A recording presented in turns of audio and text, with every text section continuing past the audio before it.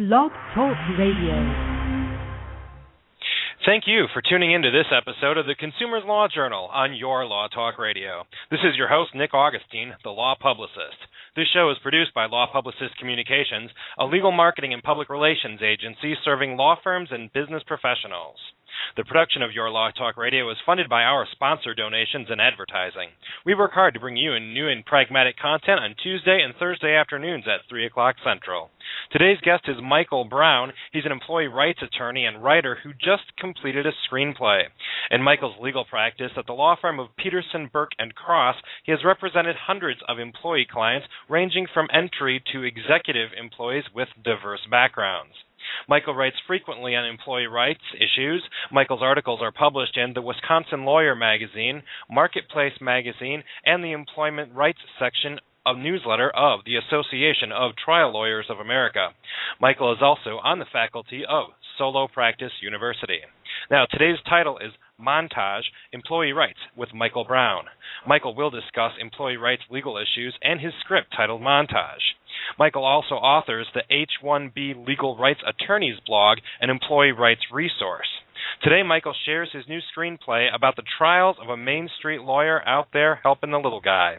Before we get going, we have some announcements to bring you. We first want to welcome any callers who have neutral and objective counterpoints. Of course, our view is politically neutral and objective. Our show here, telephone number 917-889-9732, option 1 to be placed in the caller queue. The telephone number again is 917-889-9732. By way of short disclaimer, this is a general information program. The advice shared on this show does not constitute legal advice. Communications with attorneys on this show does not give rise to an attorney-client relationship. Law Talk Radio does not necessarily endorse all of the opinions expressed by guests, and finally, callers may remain confidential, and rights to this broadcast are reserved. We do have 3 upcoming events to tell you about. The first 2 are coming from Chicago Lawyer Magazine, their Off the Pages series. The first event, coming on September 20th, 2011, is titled Taking Care of Business. Now, the 3 panels of interest are, number 1, how to grow your book of business in a challenging economy. Number 2, building a relationship with your in-house lawyers. Number 3, motivating and keeping young talent. Now, the panelists presenting at this event are top attorneys and executives with valuable insight. The event will be held from 7:30 to 11 a.m. at the University Club here in Chicago. For more early bird registration or information, please call Olivia Clark at Law Bulletin Publishing for more information. Telephone number 312-644-4033, or you can also email Olivia at oclarke@lbpc.com. Now, MCLE credit is pending for this event, and sponsorship opportunities are available. Now, there's a second Off the Pages series offered by Chicago Lawyer Magazine. That's going to be on October 18th, 2011. Title of that is Taking Diversity Seriously. Here are the following panels. Number 1, being a woman in this legal industry. How do you navigate the challenging waters? And number 2, a detailed look at local diversity statistics. In addition, Chicago Lawyer presents keynote speaker Aaron Reeves of NextGens. Reeves is a Chicago Lawyer columnist and diversity expert who will present, quote, a status report on diversity, end quote. This event will also take place from 7:30 to 11 a.m. at the University Club in Chicago. Again, contact Ms. Olivia Clark at Law Bulletin for more information. 312-644-4033. Now, our final announcement, if you are going to be traveling through DuPage County on September 22nd, 2011, you should attend the Collaborative Law Institute of Illinois West Suburban Practice Group's annual open house. Come to Carlucci's Restaurant in Lombard at the intersection of I-355 and Butterfield Road from 5 to 7 and meet the attorneys, financial, and mental health professionals who team up to provide collaborative divorce solutions. Guests will include professionals who might want to become collaborative fellows, as well as some of the family law judges from the DuPage Family Law Division and affiliate professionals who are utilized in the collaborative process. For your invitation, please email Ms. Connie Walsh at Connie, C-O-N-N-I-E, at yourfinancialdivorce.com. Again, that's Connie at yourfinancialdivorce.com. Now, as far as today's subject matter, again, we introduced Michael, and we're going to talk a little bit about his screenplay. Let me first read to you the log line for the screenplay. Lawyer Andrew Sykes works for people and opposes large corporations, despite legal and political systems' barricades to the little guy. One day, a new client walks into Andrew's office, a doctor, fired by a health conglomerate after he complained of sexual misdeeds. The doctor holds a video that proves his firing was unlawful. To his shock, Andrew deems this a no-win scenario. But a montage of events and other videos fall into frame, aligning the fortunes of Andrew and the doctor, Advent Health, and a disfigured voice from the past, and reveal a path to justice that shall lead through one's own darkest vulnerability. So, we welcome our guest, Michael Brown. Thank you, Nick. So good to have you here. I appreciate your time.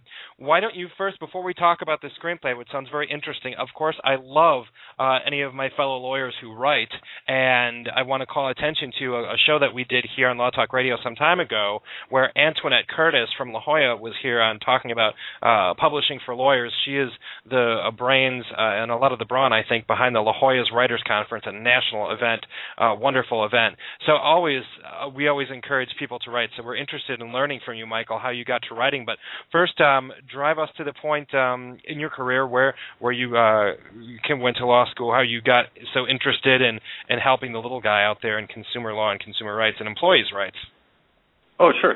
I think I fell into it by accident more than anything, and through a career choice, I started work as an attorney in 2002, and then I was laid off from a corporate employer. And in 2004, I kind of wound up with an employee rights law firm, and then I loved the practice. It just kind of was a good match for my viewpoint on the world, and I just enjoy representing individuals, and that basically boils down to it. Could we quickly identify what some of this we have a listening audience full of attorneys, business professionals, non-attorneys, all sorts of different folks out there. So can you identify some of the issues and things that come up in employee rights, because in immigration, how all these things filter in? What's your specific niche? Yeah, it's interesting because employment law is actually very, very broad, and there are a lot of niches within it, some of which I think are kind of core competencies like litigation, work on discrimination complaints, that sort of thing, which I do, federal court work, agency work, which I do. And then there are more, kind of niche areas like, for example, class action wage issues, which I have involvement with, and in my practice I also have involvement with wage issues of legal immigrant workers, H-1B visa workers. I've had a number of claims where those workers are underpaid wages, so there's an intersection there of immigration law and employment law, federal, and then in some instances we'll have co-counsel from different states with some of the larger cases. But in the bigger landscape, you could have an employee rights attorney that specializes only in representing federal employees with certain types of discrimination complaints. So it could be a real niche area of practice, and some attorneys really do limit to themselves to niches. But most will have kind of the core competencies I mentioned, and discrimination claims, and maybe some wage work, although not everyone does that. And then unemployment. There's other certain things that come up commonly for most, if not all, employee rights attorneys. So let's also highlight right now that we are going to have you back for a second show, more specifically focused on H-1B visas. Is that right? Yes, I look forward to that. Yeah. Yeah, well, we look forward to that too. There's so much there's so much in the world of immigration. There's so much people don't know, especially for employees. We've touched on some of these issues before, but we're always interested in hearing new research, what you've been up to, and what's going on. So let's lead us into this screenplay. How did you? Well, before then, you obviously started writing for some trade journals and such. Did you always want to write the screenplay, or is this something that came up over time?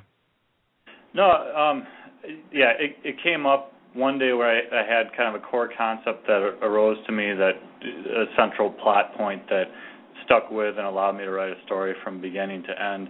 I'd always had an interest in creative writing, and going back to like grade school days, I would write stories or songs or poems or just different things. But this was the first time where I had a concept for a story that formed a framework, where I could crank it out from beginning to end.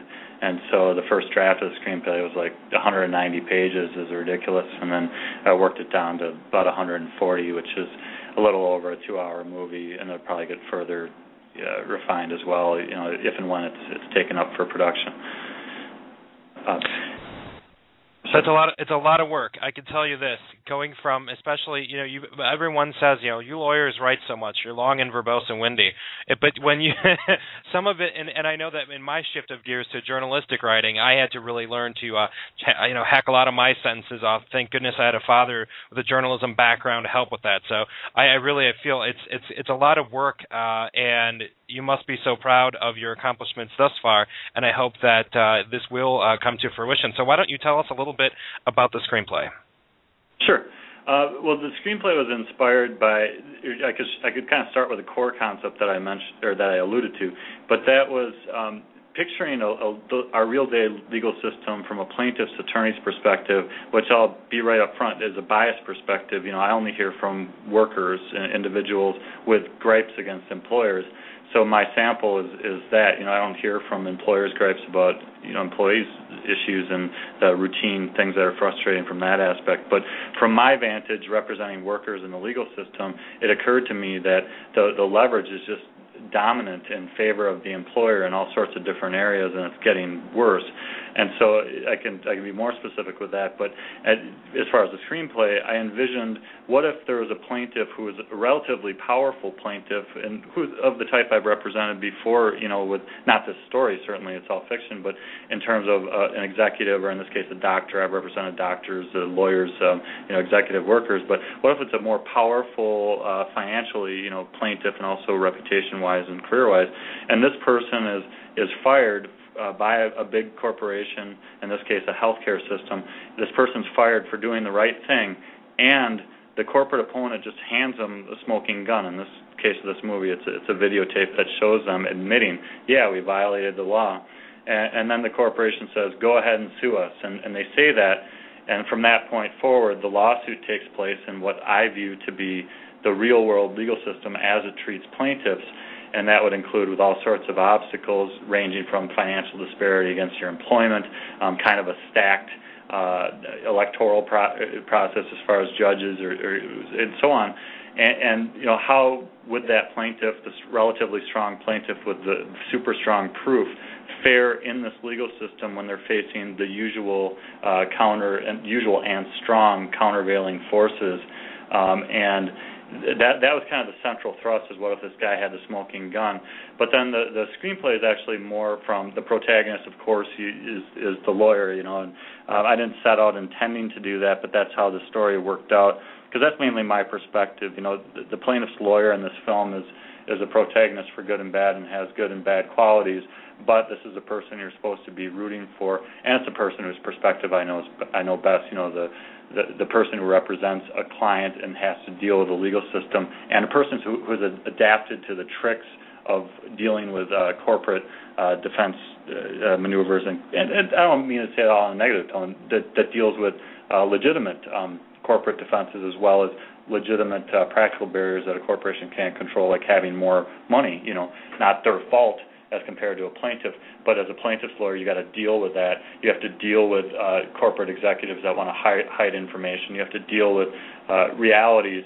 And I'm sure a defense attorney would have 20 more they could throw right back at me. But again, it's a biased perspective, and I wrote it from the perspective of a plaintiff and a plaintiff's attorney. Well, I can tell you, I agree. I'd like to see this movie. I'd like to see this get produced, because I think it's a story that's too often untold.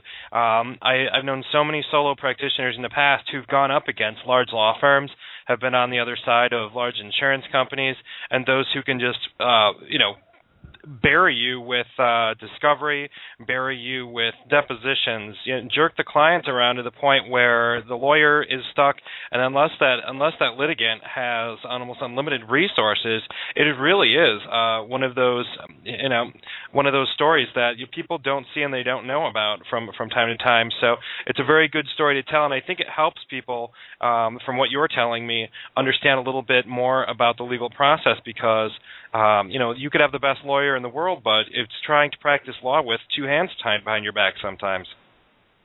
Yeah. I mean, it's a good metaphor. I don't want to say it's literally accurate, but it's closer to that than it is to being on an even playing field, which is what a lot of people assume about the legal system. And employees I run to, it's really eye-opening to them. They call me up on the phone for an initial phone call. some of them just assume that, because we have discrimination law, or because we have wage law, or because we have these federal agencies or state agencies that are in theory there, and they are there, they exist, and they're there to protect workers in theory. What they don't know is that these agencies are largely underfunded, underemployed. The investigations take far longer than they should, and not to fault the agencies, they lack the resource and personnel to do it. And it's not a priority of our government and our larger system to beef up these resources for the workers and consumers and individuals. And, some of what I'm going to say is going to run into controversy. In some minds, I would assume that think, well, they think of examples of frivolous lawsuits and so on, and the McDonald's coffee spill, which, by the way, there's a documentary called Hot Coffee about that lawsuit that is extremely interesting and brings up some points from the plaintiff's point of view that are rarely discussed. But as a plaintiff's attorney, in large part, I feel, and others I've talked to feel like what we're encountering is not just real-world practical obstacles, but it's propaganda, for lack of a better term, and I don't want to embellish, but that's what I feel it is. There's propaganda that misrepresents our legal system to say that it's a system of frivolous plaintiffs run into the bank with their big lawsuits that win money they shouldn't have won, when in reality, plaintiffs start out from a position of loss. They've had an injury and they've lost use or physical function, or they've lost money in the case of a fired employee, or employee underpaid wages. So it's not a lottery. It's someone starting out from a position of loss. They may be right or they may be wrong, but starting from a position of loss, they begin to undertake an uphill climb to, number one, find an attorney who's competent, number two, find an attorney who does what they really need done on an affordable basis or a contingency basis, and those two things alone weed out a lot of potential claims with people who are injured financially or physically that just never do those things. But then step by step, there's all these different obstacles that you never hear about in the public discourse. The public discourse is mainly dominated by frivolous lawsuits. It comes up in the healthcare reform stuff that, the frivolous lawsuits are a big factor to medical malpractice rates and so on, are a big contributor to healthcare costs. But there is a very interesting study. I hope I'm thinking of the right name, but I think it was Mark Galanter from the University of Wisconsin Law School, but he had posted some statistics. He studies this empirically about the number of tort claims filed, which would encompass medical malpractice, product defect, injury, personal injury of all kinds and so on, and accidents, you name it, and as well as I think plaintiff's employment suits. But anyway, torts, as they're known, have been declining significantly over the last several decades, yet from what you hear publicly, you would think that these things are increasing and these are some of the major costs on our system, when they're not. And the other thing of concern to me as a plaintiff's lawyer is that the solution that's proposed by this public messaging, which is largely funded by corporations and think tanks, the solutions proposed are to cut off civil liberties. It's to weed out more claims, to cut off people's class actions rights, to increase summary judgment in federal courts so the cases are kicked out before they reach trial. And these measures are not tailored to the purported problem. If the real problem was frivolous, like a boom in frivolous lawsuits, then an answer that's tailored to that actual problem would be to have the courts better enforce rules that already exist for punishing frivolous lawsuits. And frankly, that's not happening. There's not a rash of court decisions saying there's too many frivolous lawsuits. The frivolous lawsuits thing is a messaging coming from a well-organized corporate sector. And I don't want to get too off on that because, in some circles that's kind of viewed as fringe talk. But when you represent people, that's the kind of thing you're dealing with, because you see the frustrations of how it really is in representing individuals, which is uphill, and there's no such thing as an easy case. Even if someone does have the smoking gun proof, so to speak, there's still severe obstacles in the way, but yet the public messaging you hear is largely suggests the opposite, that it's an easy world for individuals, and you don't find out it's not until you're injured. Michael, we're going to pause a little bit for our first set of breaks, but first I want to suggest that And that McDonald's documentary, I'm sure, is a very big eye-opener. And one of the things that people out there don't necessarily realize, there are decisions of law that come through these cases. There are policy is enacted from a lot of these cases. A lot of the warning labels you likely see on beverage cups and holders now come out of these cases. So it's not all about just one woman spilling coffee on herself and having a big payday. There's much more going on for the public good. But we'll talk more about the public good and some employee and labor rights things that Michael addresses, as well as more about his screenplay after our first set of breaks. And our first commercial sponsor is the Law Office of Nancy K. Ducharme. If your marketing materials and slogans infringe on another's intellectual property rights, you should find out. Chicagoland attorney Nancy K. Ducharme brings big law firm experience and reputation to her intellectual property law firm, serving national corporate clients in the areas of trademark, copyright, internet law, and advertising law. When you need the right legal services to advance your creativity and guard against trademark infringement, call the law office of Nancy K. Ducharme at 708-444-7900. That number again is 708-444-7900, or you can visit nkdlaw.com for more information. And our second commercial sponsor is Peak Marketing and Sales Incorporated. If you haven't yet met Mary Erlane, then you should listen up because she'll help you make more money. Mary's well known all over Chicagoland for her executive coaching and unique abilities in helping people connecting the dots and removing the barriers to business goals. Mary is the president of Peak Marketing and Sales Incorporated, and these renowned coaching and consulting services are available to businesses, associations, organizations, and teams who want to bring about measurable results. Call Mary today at 630-768-1422. That telephone number again is 630-768-1422. Or you can also visit Peak Marketing online at peakmsi.com. Our third commercial sponsor is your very own Law Publicist Communications. Law Publicist Communications is a legal marketing and public relations agency serving Chicagoland lawyers and business professionals. Many people hire us to write their marketing material, blog articles, and press releases we then use to promote and manage clients' webinars, events, and media placement. We are a full-service agency, and you'd be surprised how many ways we can help you. Give us a call at 312-505-2604 to see how we can put you on the map and position you to get more clients. The telephone number again is 312-505-2604. Now, getting back to our show, we want to quickly remind you, if you have a guest suggestion for Law Talk Radio broadcasts, please drop us a note on our website or Facebook page. You can simply search for Law Talk Radio in Google and easily find us. Now, going back to our guest, we are talking today with attorney Michael Brown from the Peterson, Burke & Cross Law Firm, and we are talking about the title Montage, Employee Rights with Michael Brown. Again, Montage is the screenplay that Michael has authored, and Michael also authors for several other publications and focuses a lot on legal rights for H-1B visa clients and also employees all over the spectrum. So we were talking a little bit in our first segment about some of the challenges facing plaintiffs in this day and age in litigation and some of the caps and reforms and challenges that people get into the way of. And one of the things I'd like to suggest, and maybe, Michael, you can talk a little bit about this. One of the experiences I had with working with so many of my solo clients are the clients who have the wonderful cases, very good cases, and a smoking gun, for lack of better, and they just can't afford the cost of expense, and they assume that a lot of law firms are paying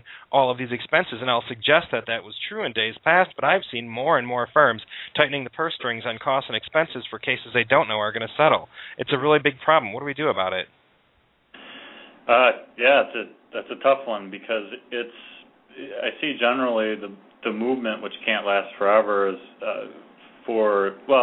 in employment law, most employment attorneys represent employers most or all of the time, and so of people with expertise in a certain area, it's a limited amount who represent individuals, mostly or solely.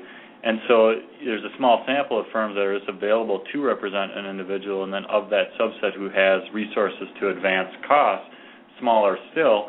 And then, of course, to have the case that's good enough to get on. It's a case with a smoking gun, but you might be dealing against, competing more or less for attention of the firm against cases where they also have smoking guns. So how you deal with the problem, I can't see any short-term fix unless there were to be some sort of federal or state grant money towards legal services for individuals, but the trend's going against that as well, where whether it's some sort of grant, this is probably more of a public organization, like in Wisconsin, for example, we have Disability Rights Wisconsin, which is a publicly funded organization that represents individuals with disabilities. So, if organizations like that are grant eligible and grants were to increase, then maybe that makes a short-term difference in those organizations' ability to advance costs and or free legal services or contingency-based legal services with costs provided for individuals. But most of the solution I could see would have to be more in the long-term strategic issue of law schools, for starters, looking at this as an area of need for students to train towards, to open their own practice, for example, or to practice individual rights law, and that they don't necessarily have to go with a big law firm. That's not necessarily a great goal. It's one goal amongst others and has its advantages, but it's not so much geared towards that goal. The goal is to have on-campus interviews with the bigger firms and to represent corporate employers, and that is one of other attractive alternatives. One attractive alternative being to be a plaintiff side attorney that does class action work for the huge volumes of consumers and employees that are suffer injuries of one type or another, and that could be lucrative cases if there are more people doing them and educated in them, and that had the business expertise, because that's another issue too. They don't do a good job in most law schools of teaching attorneys how to be a part of a smaller firm and to set up effective marketing and to take advantage of efficiencies, practice management software, legal research, etc., where you can be lean and still do some heavy lifting litigation-wise.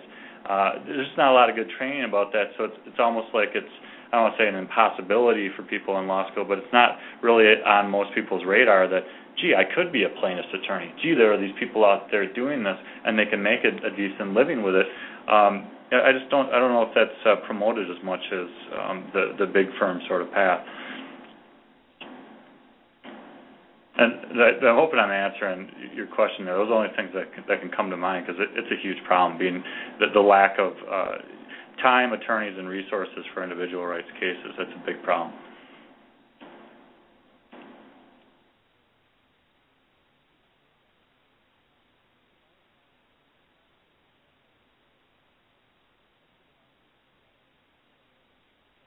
Oh, Nick?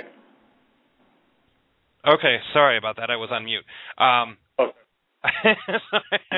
Start talking, I'm not even there. I was just suggesting that I've talked to several people on how to cure some of these issues, and one of the things that I've seen recently is an increase in the thought of collaborative work with the client.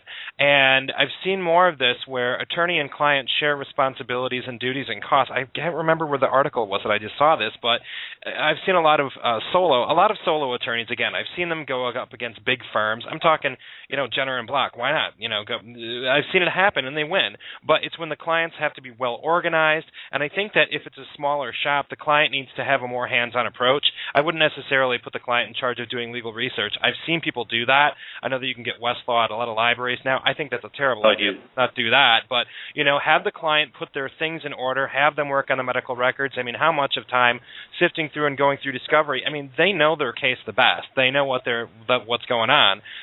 So it seems like that's a good thing. But I will agree, as far as your comments about the law schools, I think more law schools need to be more proactive.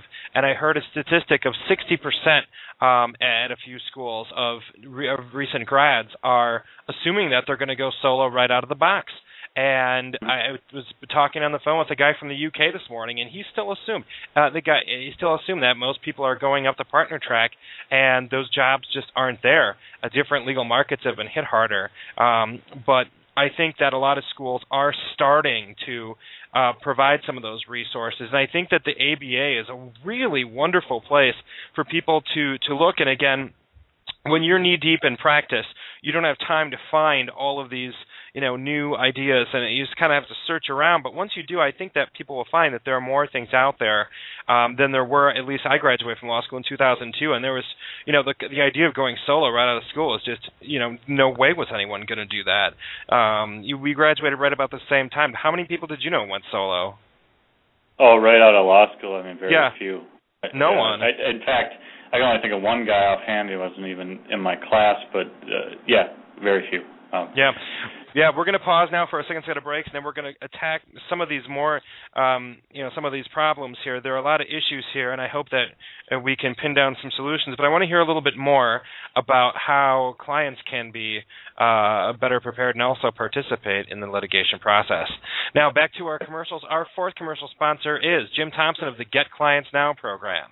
If you need more clients, seasoned attorney and marketing coach you should talk to. His name is Jim Thompson. No, he's not the former governor, but his name's Jim Thompson nonetheless, and he's a retired trial lawyer from Georgia, lives in the Chicagoland area now. He's got a great program called Get Clients Now. They help take crucial steps towards increasing your firm's revenues.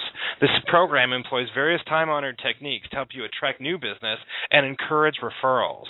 You can visit more at their website, lawyersmarketingresource.com. You can also check out the testimonials there and see what people have to say about their services. Again, lawyersmarketingresource.com. You can also get in touch with Jim Thompson today by emailing him at jet@midwestconsultants.net. That's plural, jet@midwestconsultants.net. You can also call Jim directly at area code 708-785-4022. Again, that is 708-785-4022. Our fifth commercial sponsor of the day is credit damage expert George Finder. Your credit score is a valuable asset. Credit damage expert George Finder is an expert who can put a dollar amount to damage to your credit score. Now, by learning to incorporate credit damage questions into your intake process, you and your staff can learn how to spot credit damage events worthy of retaining George Finder's credit damage analysis services. Available nationwide, credit damage expert George Finder is available for consulting to damage to credit reputation. You can visit his website for more information at creditdamageexpert.com to learn more about George Finder and his expert services. Again, that's creditdamageexpert.com. Now, our sixth and final commercial sponsor for the day is the software and technology attorneys at Marcus Stephen Harris, LLC. Software licensing agreements, cloud computing, and software selection all fall on the desks of the attorneys at Marcus Stephen Harris, LLC. This international software technology and intellectual property law firm is based in Chicago and leads the way in software and technology law. Before entering private practice, Principal Marcus Harris worked as senior corporate counsel at SSA Global Technologies, a global software vendor. Marcus also worked in the legal contracts department at SAP Technologies, drafting and negotiating hundreds of technology-related agreements with SAP's Fortune 500 customer base. Today, Marcus leads a talented team who are ready to help you navigate legal and business issues in software, technology, and intellectual property. Call Marcus Stephen Harris today at 312-263-0570. Their website with more information is mshtechlaw.com. That's again, mshtechlaw.com. Telephone number again, 312-263-0570. Now, getting back to our programming, we want to remind our listeners to please share our broadcast links in your social networks. Many of our people find our shows in their friends' Facebook, Twitter, and LinkedIn pages. We've had a great response from people worldwide on different shows that we were covering, and it's because people participated in good social media and shared the program. So we do appreciate your clicking the share button. Now, back to our program with Michael Brown. Michael, we talked a little bit about your screenplay and some of the issues here. What are some things? Can you give us some teasers? What happens? I know it's kind of early to ask for some teasers there, but what type of things do you want to tell us more about the screenplay? Sure. Well, in the screenplay, initially the doctor is turned down by the employee rights attorney, which may be of surprise to people based on an expectation of the legal system. And you would think that someone with a smoking gun would have their case just taken up off the bat, but in this case, he's turned down because for a real-world reason that I turn down a lot of clients that have decent cases that there did not appear to be damages as a result of the employer's actions. In this case, the doctor had picked up a new job. He's a neurosurgeon, and he picked up a new gig as a neurosurgeon after being fired, and it looks like he's going to land on his feet. And so the back pay lost as a result of the termination. There's not much difference in pay between the jobs or time between them. So the attorney says, sorry, I know this is a really bad situation, but you haven't had a significant financial loss. It's a no-brainer. Don't sue and spend the next several years of life, pursuing this case. But then the doctor proceeds to make a public statement in a legislative proceeding about his bad treatment, and this was done almost at the dare of the attorney, saying, look, if this is really about the principle for you, because the attorney's used to hearing that from declined clients all the time, if it's really about the principle and not the money, well, go talk to your legislature, because tell them to give discrimination laws more teeth. And he does. And so he's in a legislative proceeding lobbying on his own behalf, essentially. And it's this step that really pisses off the corporation, which in turn takes a couple of real-world adverse actions with a doctor. There's something called the National Practitioner Data Bank report, or NPDB report, that it's a national database of kind of a black mark against a doctor if they have a disciplinary issue or arguable malpractice issue of a certain type against them. It can be reported to this data bank, which is queried by future employers. So this is a retaliatory maneuver that his former employer takes after he takes this action and going to the legislature. As a result of them taking this shot across the bow, his new employer fires him, and then he's in a position all of a sudden where he's lost all his income. At that point, his case is taken up, and that's just one of the examples along the way of like a real world means of retaliation that's within the powers of a corporation to do just out of spite in this instance. And I guess I won't go too far into it beyond to say that at the end of the day, as events are further and further dug into, there's worse and worse conduct behind it all that implicates not only some of the doctor's own behaviors and how he did not react well to some of the sexual misconduct he originally had seen, but also there's issues with the attorney himself, the plaintiff's attorney, a prior job he had, a prior class action he had against the same healthcare conglomerate that gets roped into this. And in the log line that you read, that the attorney ultimately has to come to grips with his own vulnerability. That comes into the mix. That's something I feel as a plaintiff's attorney, that if I'm deposing an HR director or something about something bad or discriminatory they had done, it also comes to mind. I wouldn't want to be deposed about a college party or two. And you got to think about the behavior. And none of us have conduct that's beyond a reproach in all aspects of life. And that's what happens at the end of this movie, is that this plaintiff's attorney comes face to face with something he doesn't want to deal with, and that's part of the obstacle of I guess in the movie's view, of being a plaintiff's attorney in its truest sense, is to acknowledge your own shortcomings and not be too righteous, even if you're doing what you feel is right, against your employer, not grandstanding, just more taking on the difficult task that needs to be done. And it also, along the way, what film would be complete without a mentor type? But there was a former mentor to this attorney at his prior law firm job, and both of them had lost their jobs as a result of an event that had occurred in relation to this class action. And that also comes to light between the two, and was a source of discontent that they're trying to work through. So I hope I'm giving enough of a teaser without giving anything away, but it's I think the dialogue in the movie is decent. I think from people who have read my script so far, they've found it a good read. Most people have been pretty stuck to it and followed the story and felt it pretty compelling and interesting to them. But getting it read, that's a whole different challenge. People are busy with their days, and I am too. So promoting this has to take on a different timeline. I get time to do that. Yeah, it's an animal all out of itself.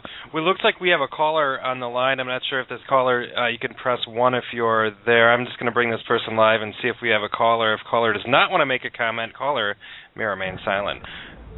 Caller, go ahead if you're a caller and have a comment. I think our guy's just listening. Okay.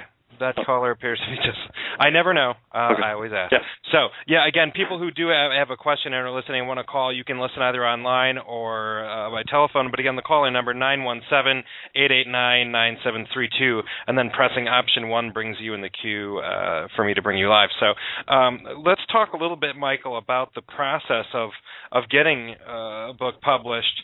Is this something that you as you went through the process, it's quite different from traditional legal publishing with trade journals and whatnot. How's your experience been so far? Well, I recently had completed, it's fairly recent that I've completed the script for myself, and my work thus far has been on having it reviewed by people who I know, who know people in film production. There's a fellow I know that has had a script purchased. It was to be like a big picture movie, and in his case, it was purchased, and it was good for him as a screenwriter. But it's kind of been sitting, and unmade with the production company that got it. But right now, it's been for me educating and networking, with people that. Just floating my script or log line to people with ideas and getting more suggestions. But so it's,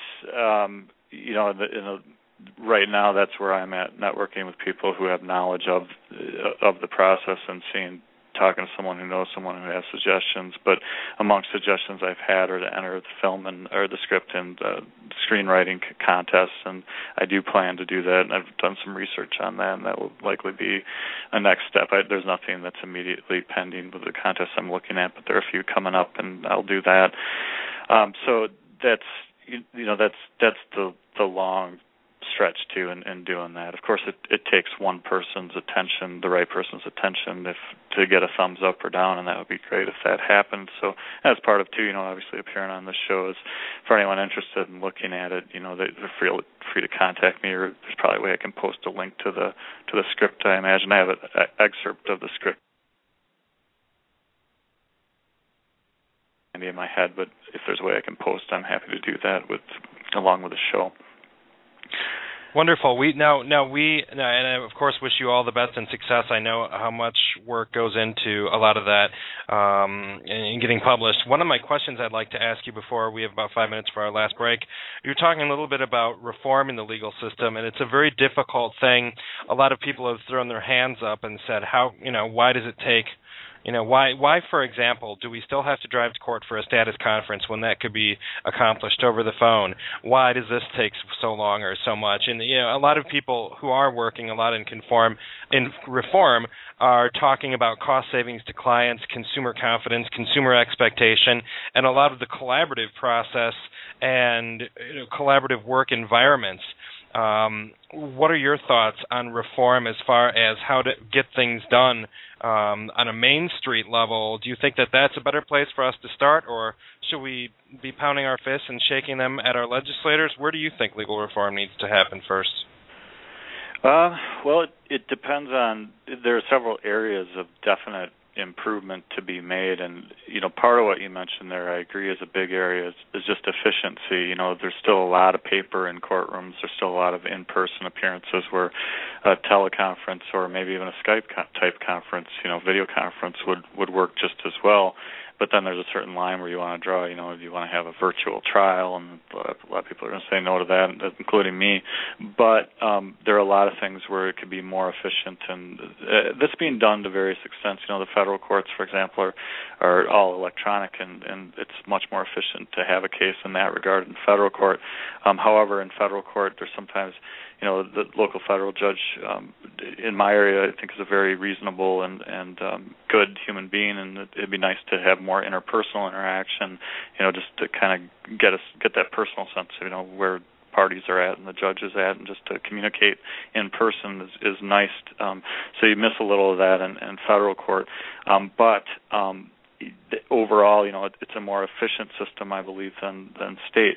However, courts tend to have more there's more diversity and ability to, I think, from my own perspective, to experiment a bit. In Wisconsin and Dane County, I remember seeing. I wish I remember the judge's name, but actually, I don't think he was in Dane County, but a county around that area where he was really kind of pioneering the use of technology in his courtroom in terms of dictation, having microphones placed throughout the court, and having transcripts basically created from that process as compared to employed stenographer to go through it all. There are different measures, and there is experimentation taking place to make things more efficient. And I think a lot of the answers are already known. It's just more of kind of accelerating the progress, and kind of mimicking other industry in terms of just taking advantage of efficiencies. I mean, in terms of attorneys, I can say that I think the billable hour in large part has served, not consciously. I think a lot of attorneys are not intending to be slower, for example, but when you're billing by the hour, there's not so much of a fire in your belly, to adopt case management software and make things go ultra fast, or take advantage of legal form software, automatic form generation, or whatever the technology might be, if you're paid by the hour.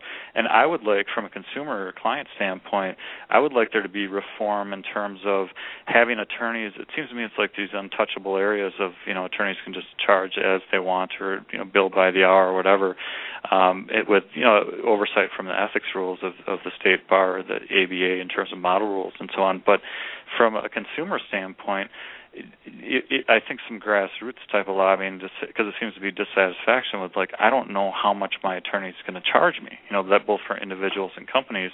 And so maybe to have some disclosure requirements of attorneys to say, on day one of representation, you have to state how many of these types of cases have you usually handled, what's the range of fees you would expect to be incurred on the hour based on your experience, from lower end to higher end.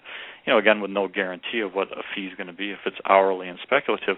But to have those sorts of disclosure requirements, I'm just brainstorming here, but something to make it more apparent to the client, because I think a lot of client dissatisfaction is that they hear an hourly value of $200 an hour, $800 an hour, whatever is being charged, and then they kind of come up with their own expectation of how many hours it should take, and they almost always lowball that. And so I think there's a lot of dissatisfaction and loss of value, frankly, if that's a scenario.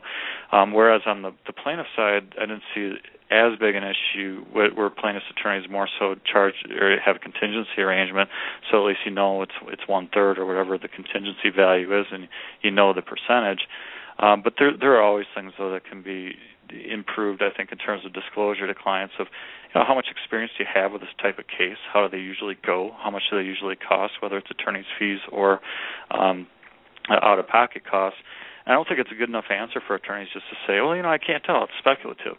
Well, it is. There's always some amount of speculation involved, but also as an attorney gains experience with a certain type of transaction, which they should be if they're practicing law in that area, then they also know a certain range, and I think they should be required to document and communicate that to the client, and also to be at least held accountable to that estimate at the end of the day, so the client has something to show the attorney. Like you said, this typically cost $20,000, and here I'm sitting at $80,000, and we're years away from resolution.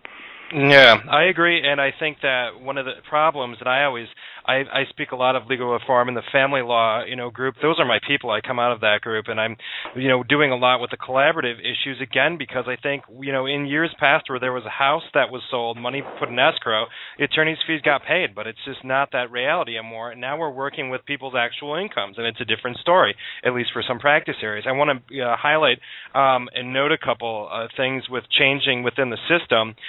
And I've got this example here. When I was back in law school, I did a clerkship with my uncle, was a judge in Langlade County. Judge James Jansen was on the bench for almost 25 years, and this is back in 1999.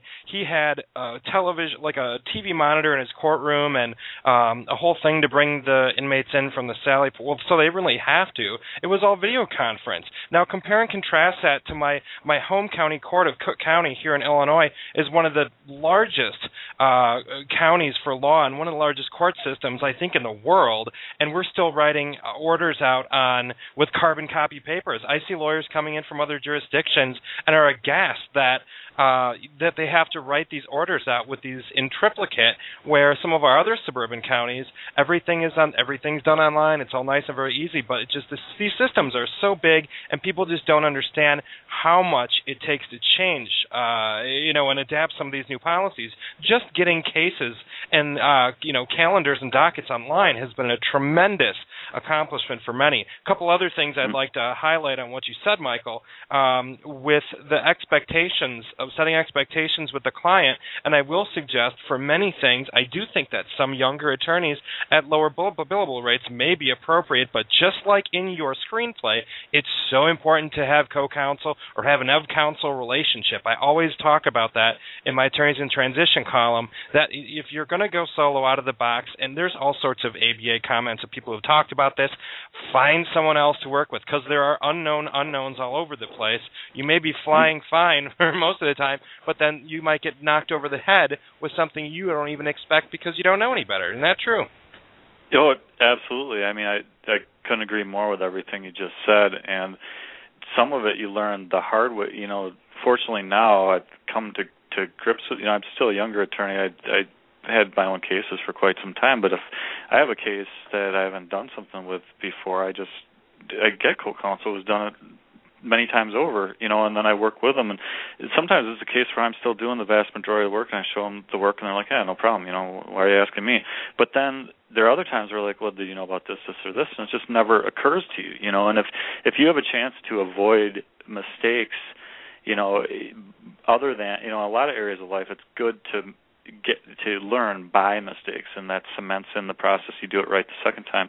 But when you're practicing law, it's really good to get the assistance of someone else so you don't have to make the mistake the first time, because it's not just your own thing you're dealing with. You're dealing with someone else's money. Someone's liberty, someone's life, property interest. Yeah. We're going to pause quickly for our last set of law practice management resources, and then we'll get back to finish out our show. But these, I'm going to talk about the American Bar Association's Law Practice Management section and also Law Bulletin Publishing Company. And I will suggest again, there are resources out there for young practitioners who do take on some of these cases. First, from the ABA's Law Practice Management section. When American Bar Association members join the Law Practice Management section, they receive a free subscription to Law Practice, a bi-monthly magazine dedicated to helping legal professionals master all the aspects of the business of law practice. Now, there are also the publications you get with your membership as Law Practice Today, which is a monthly webzine bringing you the most current information and trends in the legal industry. Also, it has anecdotes developed from professionals in the field of law.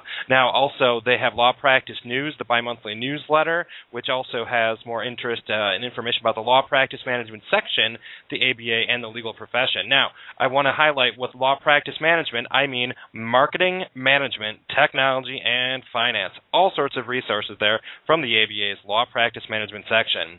Next, Law Bulletin Publishing Company. When you subscribe to the Chicago Daily Law Bulletin and the Chicago Lawyer Magazine, you'll receive up-to-date legal news from Chicago and around Illinois. You can also check out the Law Bulletin blog, Attorneys in Transition, which offers advice and tips for lawyers going through a career transition.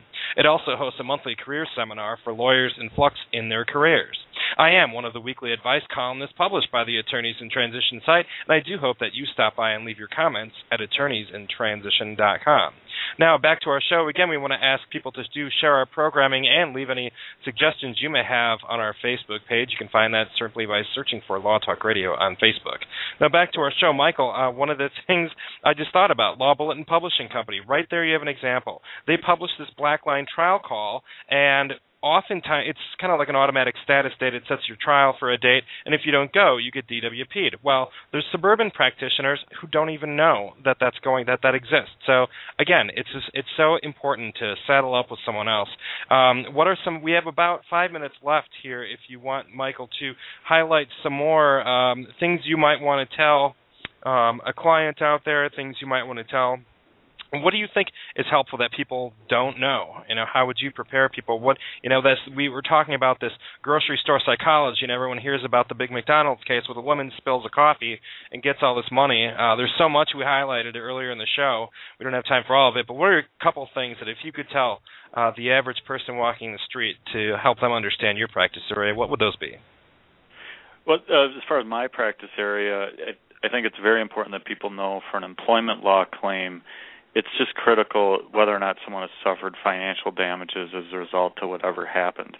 That's the first point. And I'd say, too, for attorneys starting out that I kind of learned the hard way is that unless if an employer takes a bad action against someone and say it's a form of harassment or it's just making life absolutely miserable at work, but those actions do not cost the person income or back pay, in terms of damages on the tail end, it's usually not a worthwhile claim employment law claim, because if you have to put your own time as an individual or money or risk into a law, and also reputation, there's all sorts of stress, all sorts of investments that go into a legal case. You want to make sure that whatever you're going to recover from that is more than what you put in. And if someone doesn't have financial loss that's significant, then they shouldn't invest significant amount of time and money. Again, this is for civil claims, about a notion of principle or something like that. That's just my own belief. And something I see a lot of younger employee rights attorneys do is focus more on the merits of a case, like, wow, this person called me up and they had this or this happen, and that's just wrong, and so on. But at the end of the day, the person didn't lose money, and they pay that young attorney $5,000 before all of them figure out that they're not going to win $5,000 from the case, or 10 or 20. That's a bad thing for clients, that they're not aware of that. And often it's done unintentionally, or through a lack of experience or just lack of forethought or whatever the case might be. So that's a big thing for employment right issues is really the importance of damages. If I could think of one thing that's really important up front before you kind of look at the merits of things or spend a ton of time on it or money on it. But the other thing, in the broader sense, as far as what people on the street should know, it's that their civil rights are under attack. The legal system is becoming less and less accessible. There are all these forces to keep people out of courtrooms, ranging from arbitration agreements that you don't even know you've signed, and then there's a recent Supreme Court case, Concepcion, that says you can't, that arbitration agreements can take away people's class actions rights. So you not only have to go to an arbitrator of the credit card company or the cell carrier, or whoever is choosing, who does repeat business with that entity, you have to go to their arbitrator, and you cannot bring a class action claim. And so the economics of a lot of those claims just fall apart because no attorneys are willing to represent people for a $500 claim for tens of thousands of dollars worth of legal work. And so there are just these things. I mentioned earlier, like summary judgment, and federal courts have weed out a lot of claims. There's a Twombly type of case law that weeds out claims at the beginning of cases. It has more specific pleading requirements. It gets a lot of cases kicked out of court. And there are just these forces that increasing forces to stand between people and the right to a jury trial.